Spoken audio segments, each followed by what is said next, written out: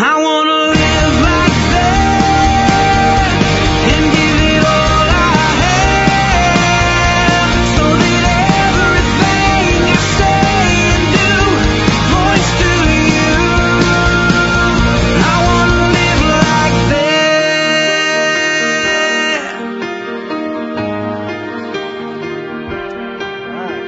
Good morning, everyone. It's good to be here with you. I always enjoy the time to spend with you each morning. Like many of you, you go throughout your week, and we just kind of can be filled with a ton of things. I know for us, just this weekend, we have 3 children, and we had a soccer game. Well, we started out Friday with a baseball game, then we had a soccer game, and then we had a water polo tournament. And and I didn't even get to lay around and watch any college football or any important stuff this weekend. But no, I would never trade what we get to do in this season in our life. But for many of us, throughout the week, we're just crammed with things going on, whether it be work or family or whatever. And it's good to have this moment that we can carve out of our week to gather together and be reminded of the truth that God gives us. And to be reminded that, hey, maybe I'm not that crazy. There's other people who follow and believe in this God as well. And so it's always great to be with you each Sunday morning. We're in the middle of a series called Live Truth, and the last few weeks we've been talking about it, and I think it's so appropriate because we have so much going on in our lives, that the point of this series for us is that we don't just gather here and hear something and say, wow, we're smarter now let's leave. But we want to be people who take what we have and go into those circles of influence or those things that we do throughout the week and live out the truth that we learn and that we believe. The last few weeks we talked about when we began this series, we're in the book of 2 Peter, and in the very first week we kind of start off laying the foundation, kind of being reminded of the message of Jesus and the gospel and saying that this is a life that is worth living and truth that will help you have a useful and beneficial life. The next week we went on and we used that imagery when Dale was teaching and gave us the imagery of a house and said, you see, these are the attributes and characteristics that we kind of build the life of following Christ, a life that leads to learning how to love each other as we live truth. And then last week we were kind of reminded of the challenge of live with an eternal purpose in mind. Don't just live for right now and here, but know that our lives affect eternity, so let's live with something bigger in mind. So those are kind of the foundation of what we've had to this point. Now this week, as Peter, the author of the letter that we are studying, he's writing, and he actually takes a step back this week.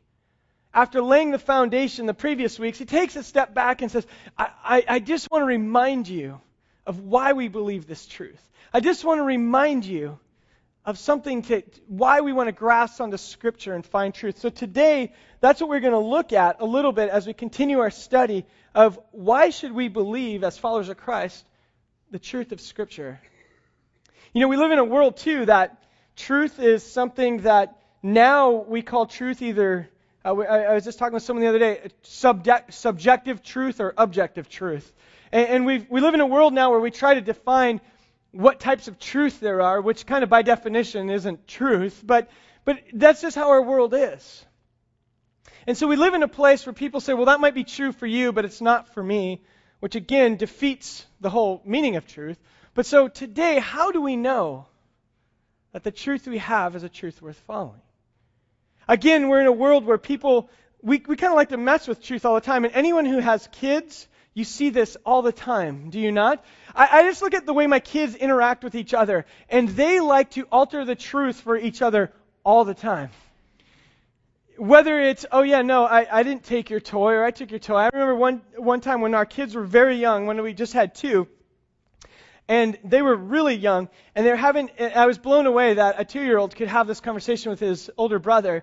And his older brother, I forget what it was, one likes pepperoni pizza, and the other one likes Hawaiian pizza, okay? And of course, because when you have kids, they can never like the same thing. But so, and they're in the back, and the 2-year-old, when we're driving home, we have the pizza in the car, the 2-year-old says, oh, you know what, you can't have Hawaiian pizza, it's gone. And his brother, a little bit older, starts crying like, Mom, Daddy he said the pizza's gone. Or like, you just ignore your brother. He's messing with you. He's not telling you the truth. Like, just let it go. And he goes, oh, okay, he's messing with me. And I remember my older one at the time, he said, okay, well, I don't care. Your pepperoni pizza's gone too. And the little one's like, so I'll just eat your Hawaiian. And the older one's like, no, Mom, Dad, he's going to eat my... You know, kids are just constantly messing with truth with each other. I think of even in our country, we have this day every year that we want to not know what truth is. It's April Fool's Day. Does anyone ever wonder, where did this come from? I mean, April Fool's Day, we take a whole day every year that literally, I don't even want to turn on the news because I don't know if I'm going to hear truth. And it's like the fun, I don't know why we do this to each other, but a whole day, like, no matter what someone says to you, you're just like, yeah, sure. Where did that come from? And I got curious about that. I'm talking about truth, so I found this a Boston University professor of history actually has the answer. He actually did some work on studying April Fool's Day and the origins of it and why we have this day where we like to intentionally mix the truth. So in 1 minute's time, he can give us the explanation for April Fool's Day. So here's the clip and the story of why we do this.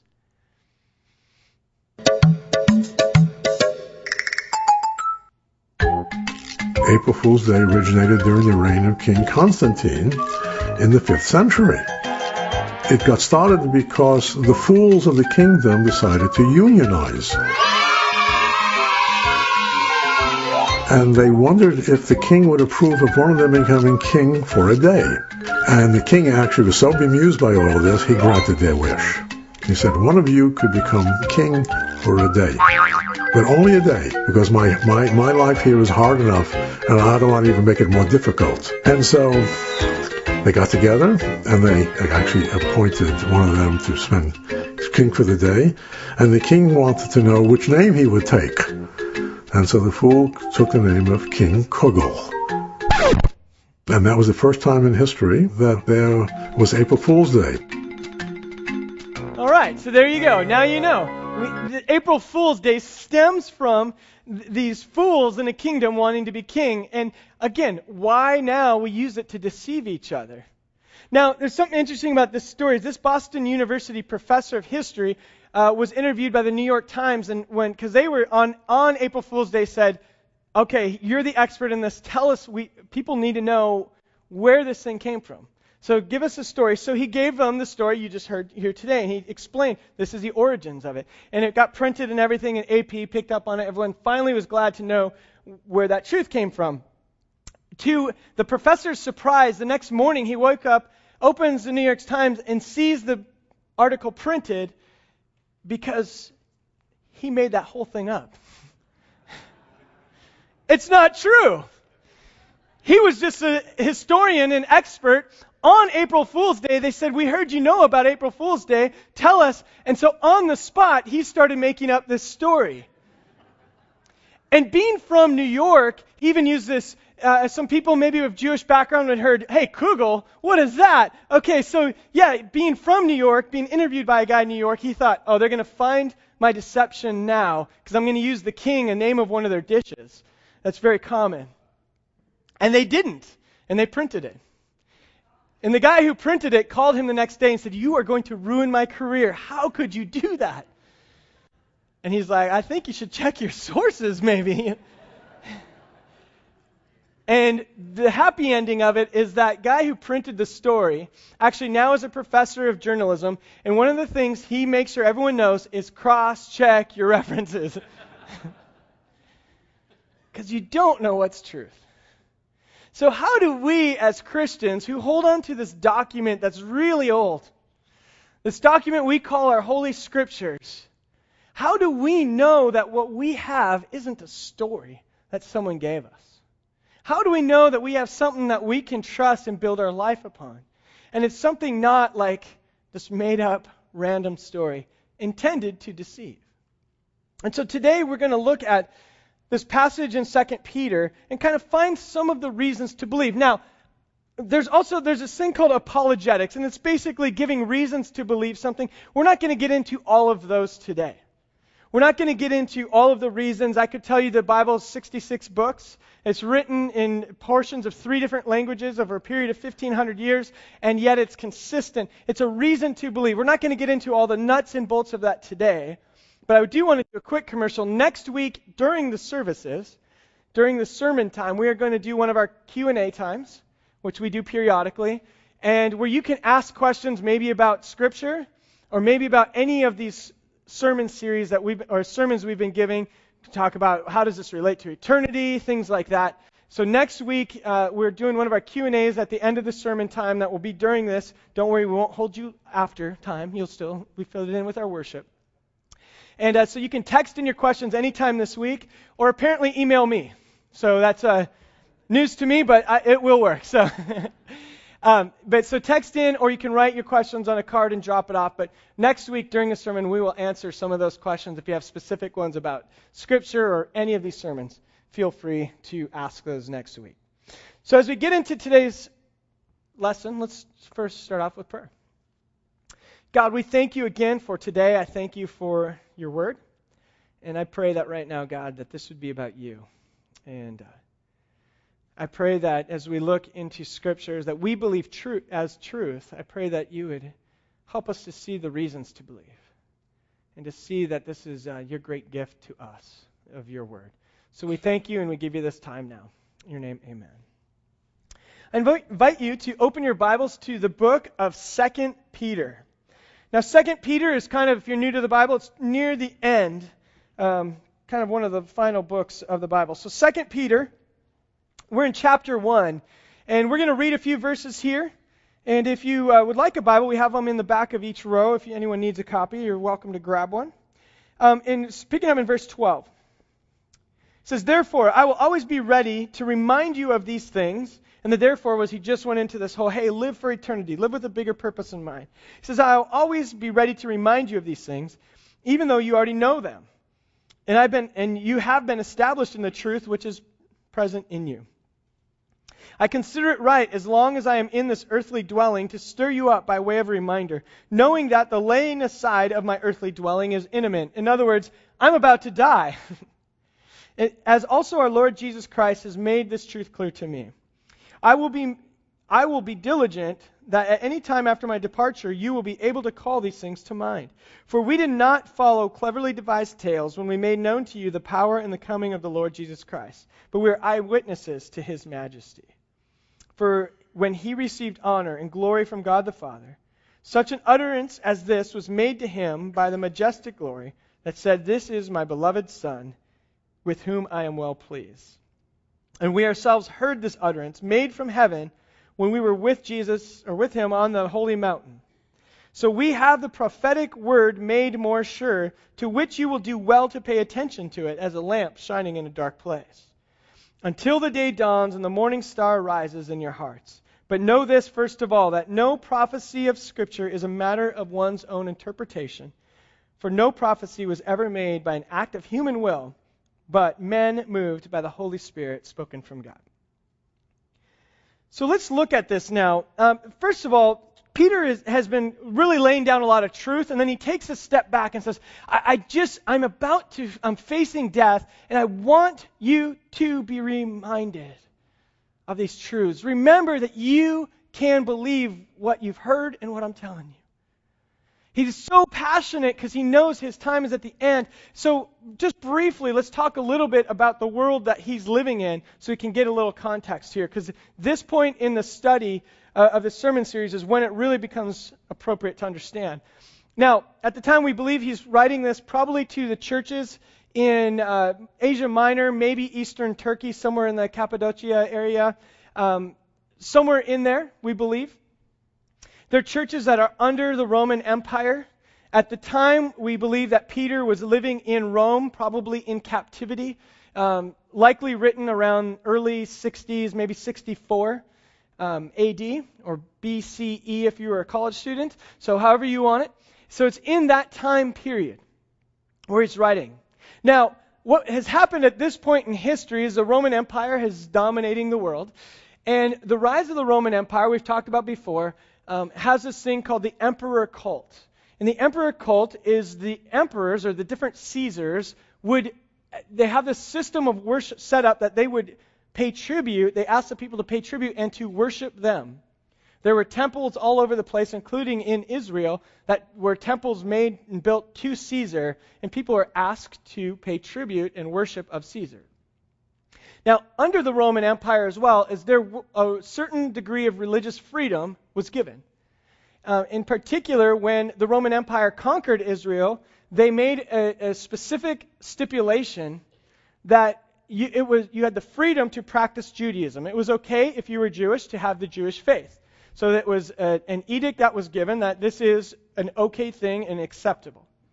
But as time went on, and the empire realized that the spread of Judaism and then Christianity, which was considered a part of Judaism in its origins,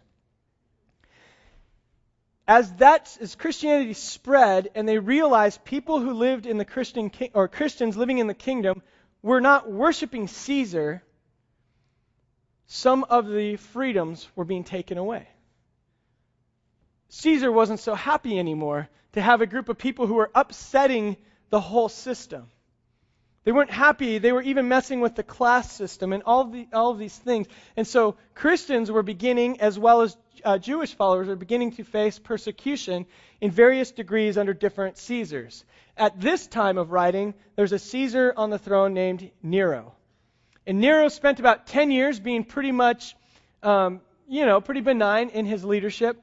But the second portion of his leadership, he became very belligerent towards Christians. And history well documents his persecution of Christians. And that was likely taking place at this time. So Peter knew that he was dying. He knew that he would probably face death through some sort of punishment. And history tells us it was probably through being crucified on a cross. But he asked to be crucified upside down. And we believe that happened under Nero. And so Peter saw that coming. But he also saw that persecution was coming for the churches. And that there'd be people who would start to step in and tell different stories about Jesus. So he says, I want you to know the truth before I go. It's important that you hear this.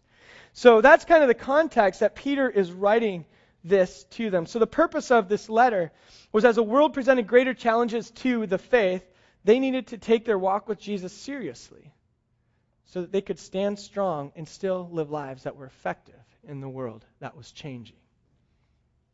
So, as we read through this now, keep that in mind, that this is the context that they are living in when Peter writes to them. Why he's so passionate to remind them to hold on to the truths in Scripture. Now, as we do this today, what we're going to do is we're just going to walk through this passage, and I've just kind of designated out some different, what are the characteristics of Scripture that Peter is bringing out that gives us reason to believe. So that's kind of the idea that we're going to look through as we look through this. So first of all, let's look back at 2 Peter. Pick it up in verse 16. Peter says this, we did not follow cleverly devised tales when we made known to you the power of the coming of our Lord Jesus, but we were eyewitnesses to his majesty.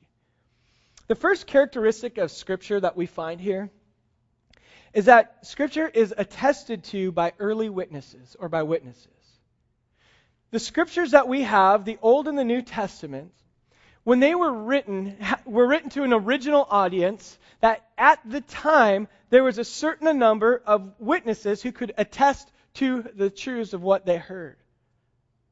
When you find stories of Moses up on this mountain, there was a gathering of Israelites who saw something, and when he said this is what actually happened there, they'd say, you know what, from our perspective, yeah, that makes sense. There was more than one witness to their story. So a characteristic that we find with our Scriptures is there are people who would attest or who are witnesses who saw these events and would confirm them. Now there's some cases where prophets would come with a message and say, this is a word from the Lord. No one else could hear or see that often. But what they did see was the results of those prophecies. And if they would give a prophecy that was untrue, then they were known to not be a true prophet. But for the most part, the original audience who listened and who heard would say, yeah, that's kind of the way we saw it, or that is the way we saw it. See, it's easy in our world today to be real cynical and skeptical of Scripture. But we've been removed for 2,000 to 3,500 years from some of these events. And for us, it's easy to say, seriously, this stuff doesn't make sense. And some of it does not. But to the original audience, when it was given, there was people who said, this is a reasonable faith and a reasonable explanation for our culture right now. So let's not take 21st century and look through it for that lens and say, well, no one in 21st century saw this happen. Well, of course not. You didn't live there. But the original audience, there's witnesses that could attest to some of these events that happened. It was reasonably accepted in their culture. Now, in contrast, Peter writes this and he says, hey, when we wrote this to you, we did not follow or give you some cleverly devised tales or myths. It's important to note that the entire Roman Empire and their structure and their beliefs was formed largely through devised myths and tales. The city of Rome came from a guy named Romulus, who was a son of Jupiter, who came down from Jupiter and the god Jupiter, and he was given this city of Rome, and that's how they split off from the other people in their within the family and these other governors and soldiers, generals actually at the time. They believed that the Caesars were sons of God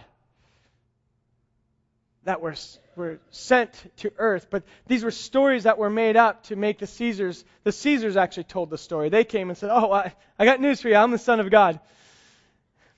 And everyone said, oh, okay, great. Now you say, wait a minute, Jesus says he's the Son of God. But we're going to find in a moment that people had a reason to believe that. See, no one actually believed the Caesars were sons of God. They were cleverly devised tales and myths. When Peter uses this language, it's a direct slap in their face, saying, you live in this Greco-Roman world where Greek myths and Roman myths try to explain everything. And they're great stories, but they're not true. There's no witnesses to these stories.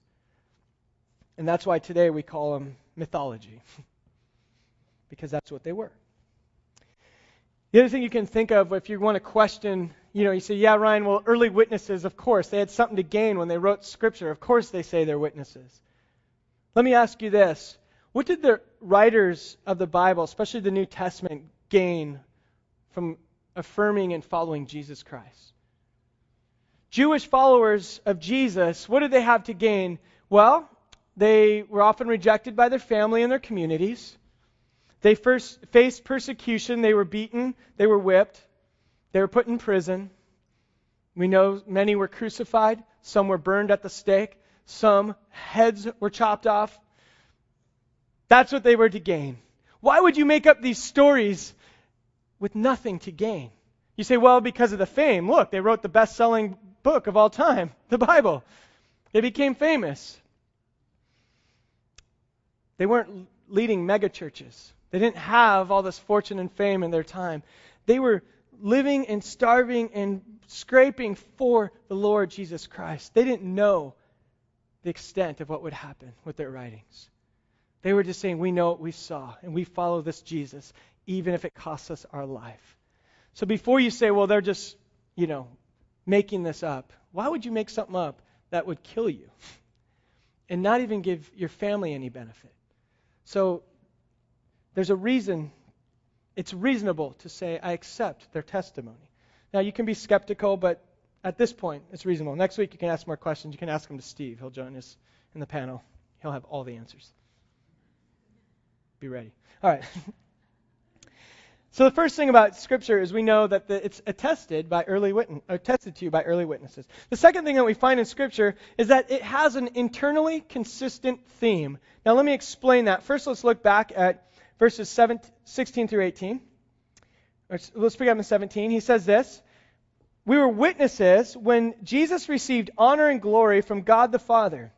And we heard such utterances that were made to him that said, this is my beloved Son with whom I am well pleased. We ourselves heard this utterance made from heaven when we were with him on the holy mountain. Now you say, Ryan, I have no idea what you're talking about right now. Well, Peter is referring to an event that happened in Matthew chapter 17, We don't have time to get into the whole story now. We send out a thing every day called the Daily Encounters that gives you a piece of Scripture to read and some questions. I think on day 2 of this week, it has the story in Matthew 17 to look at it. But for those of you who are new to the faith or been around forever, this is referring to an event called the Transfiguration. How's that for a nice churchy word? So the Transfiguration was this event when Jesus took 3 of his disciples and they went up on a mountain, and something happened where all of a sudden something happened, and it says the glory of God fell on him.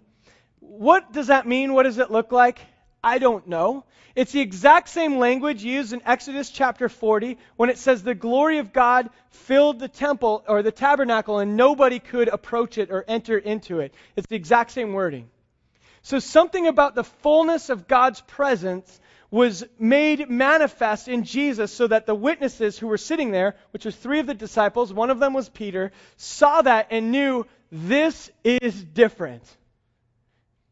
And when they saw this happen to Jesus, they hear this voice from heaven that said, "This is my Son, with whom I am well pleased." And in Matthew it says, "So do what he says." Now, what does this have to do with having an internally consistent theme of Scripture? First of all, it's important to understand that all of the Hebrew Scriptures, which we call our Old Testament, have been pointing from the very beginning and telling the story of a humanity that was created in perfection. We enjoyed a perfect relationship with God.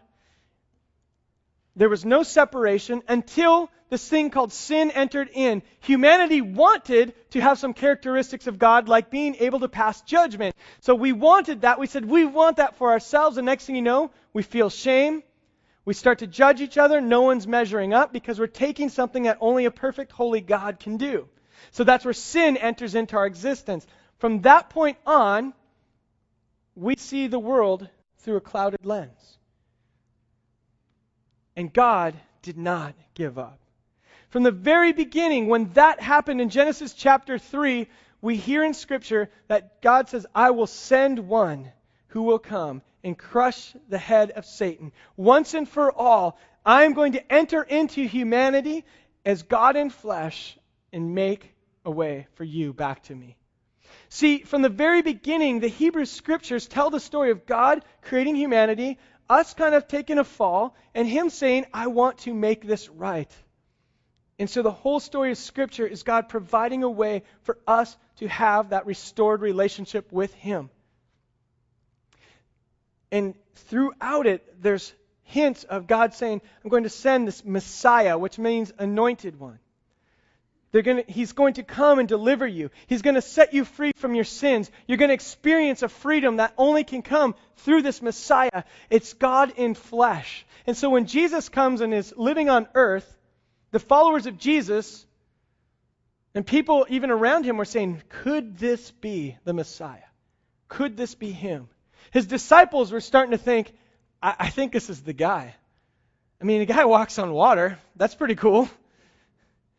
He makes food multiplied. He's healed people who are sick. I mean, there's something different with this guy. He's forgiving people for their sins. So God uses this moment on this mountain of transfiguration and tells His disciples, all of your Scriptures, everything you've been waiting for, have now been fulfilled in this guy. Jesus Christ is God in flesh. Why did He not do that for the whole world to see? I don't know. Why did He only pick 3 of the disciples? I don't know. I don't know. But those 3 saw it, and they wrote it down, and it became accepted as something happened there. In that moment, for those disciples, the ones that really became the leaders of the Christian movement, God wanted them to know, everything you've heard about me is true, and it's now being fulfilled in Jesus. The story was consistent from the very beginning. So when we look at Scripture, one of the characteristics is it's internally consistent in its theme of God creating, us falling, and God restoring and redeeming. And He has that desire for every man and woman on earth. Next thing here. So we have characteristics of Scripture is that there's witnesses, that it's internally consistent. And then let's look on verses 19 through 21. Peter writes this.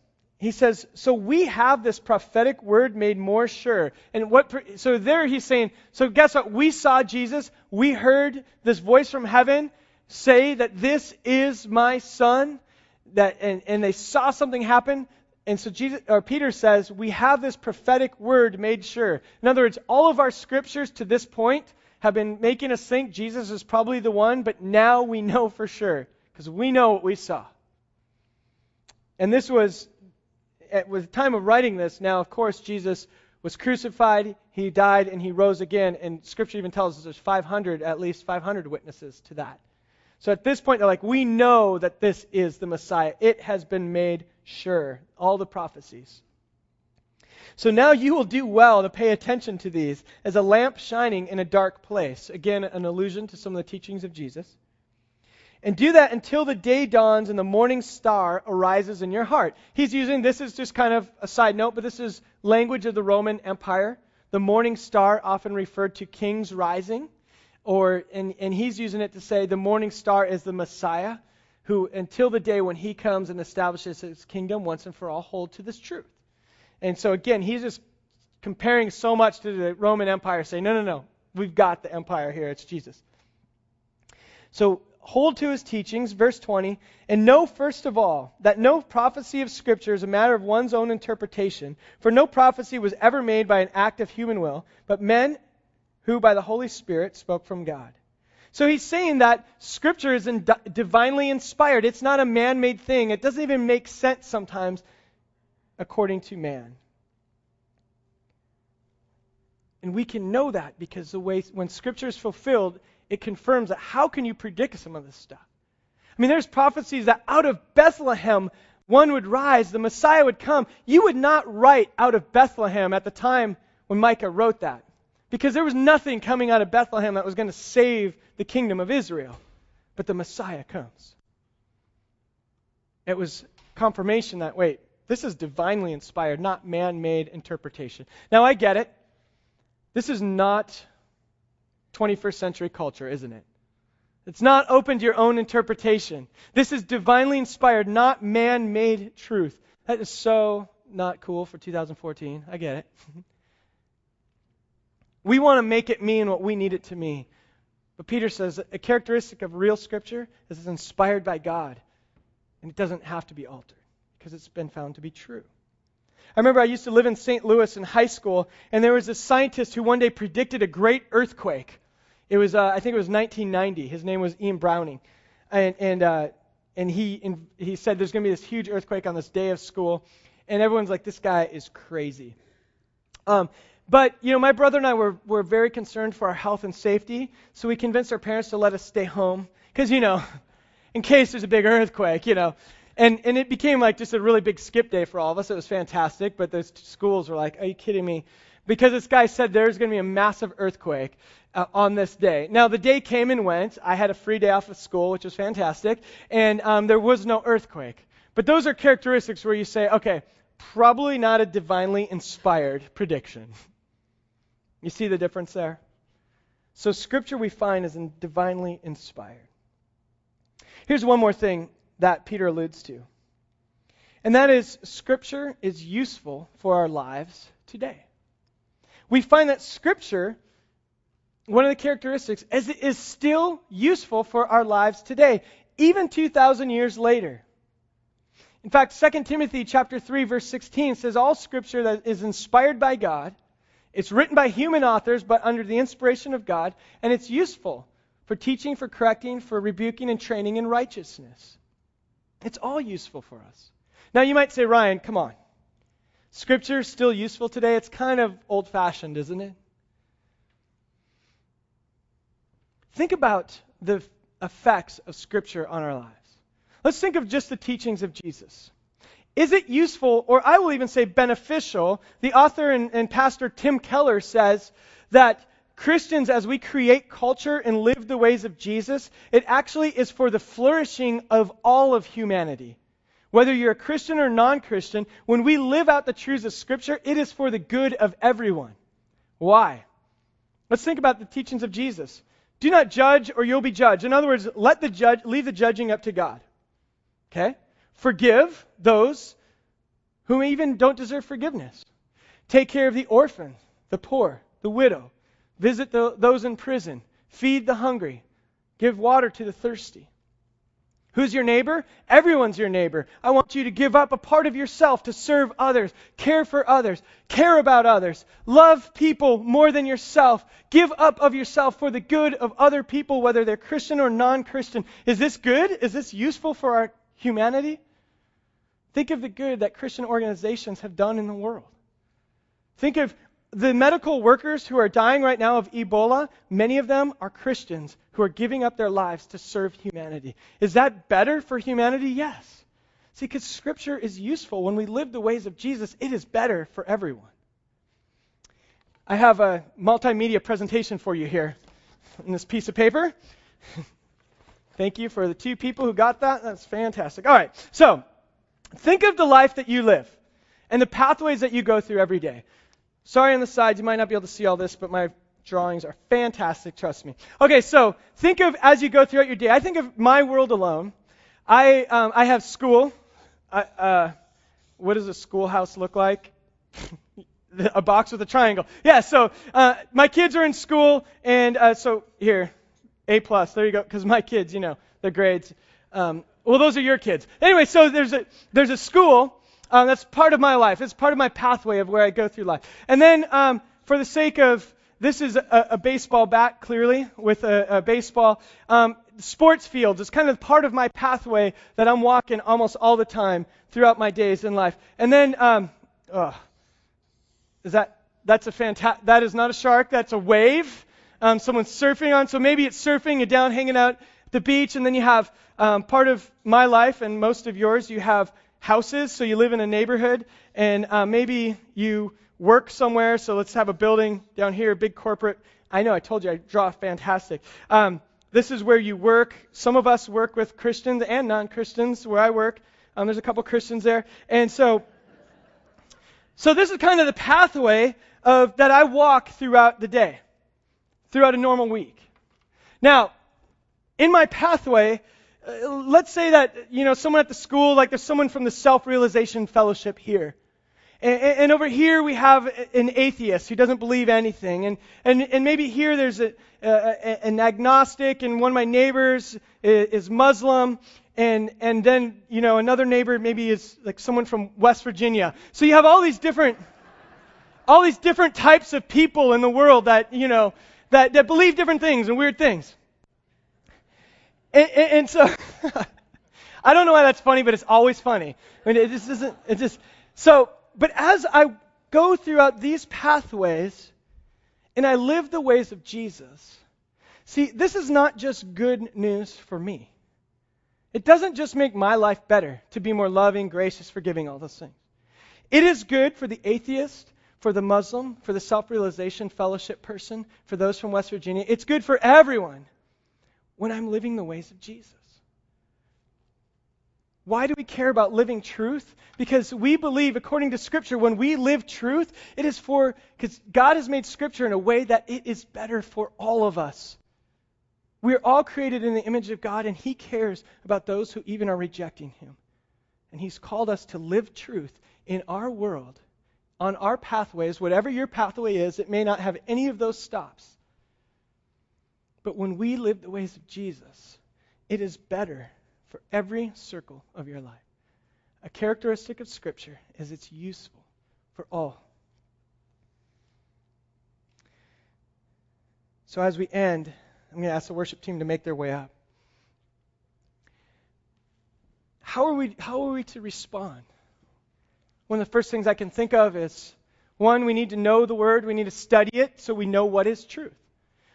As I mentioned earlier, we offer every day a thing we call Daily Encounters. We'll email it to you. It has a piece of Scripture you can read and some questions. Just to help you have a time each day where you can encounter the Word of God and truth that we believe in Scripture. If we want to know how to live the ways of Jesus, we need to study Jesus and to put that into practice as we live. Another response for me, often when I start looking at Scripture, and I find that from the very beginning, God has created this story that's so consistent, and it's all about redeeming and restoring and making all things new. And when I hear that, it causes me to want to return with worship. To say, how can the creator of the universe look at me, who messes things up all the time, who goes days where I say, God, I'm sorry, I don't think I thought about you much today at all. I have days where I can blow up at my kids and say, well, that was an example of someone loving. And have us God say, but Ryan, I love you and want to restore even you. I want to restore your friends. I want to fix broken relationships. I just say, God, you deserve my worship. So as we end, we're going to do two things here. Is we have a couple of songs that we'll end with, and we have communion tables around the room. And when we take communion here at Seacoast, it's our time to remember the life of Jesus. We have a piece of bread there. And as we take those, it's a reminder of the life of Jesus and the sacrifice he made for us. And to remember, Jesus, you showed us the way of how to live. And then we have juice over there, and the juice reminds us of the blood he shed so that our sins can be forgiven. And so we're going to ask you during these final two songs that when you feel ready, go up, maybe by yourself, maybe with the people around you, maybe with someone who's with you, and feel free to take communion. You can bring it back to your seat. You can take it near the tables. You can gather somewhere with prayer. We're going to have a prayer team near the cross if you want someone just to pray with you. But at your own timing, reflect on the songs, go take communion, and then we have two songs to do this, and then we'll end our time together. Okay, so let's pray and just thank God for this morning. Lord Jesus, we thank you so much for the message, for the truth that you give us, found in Scripture. And I thank you that the Scripture actually isn't just something to control us, but it's something that frees us and that is beneficial for all. I thank you that part of the story is that you reach out to restore us and make us whole. So we thank you for that, God. And I pray now as we reflect and remember your life and your death and your resurrection, that it would cause us to respond with worship through the way we live. And God, I pray that you'd speak to us in this place right now. I'll give you this time.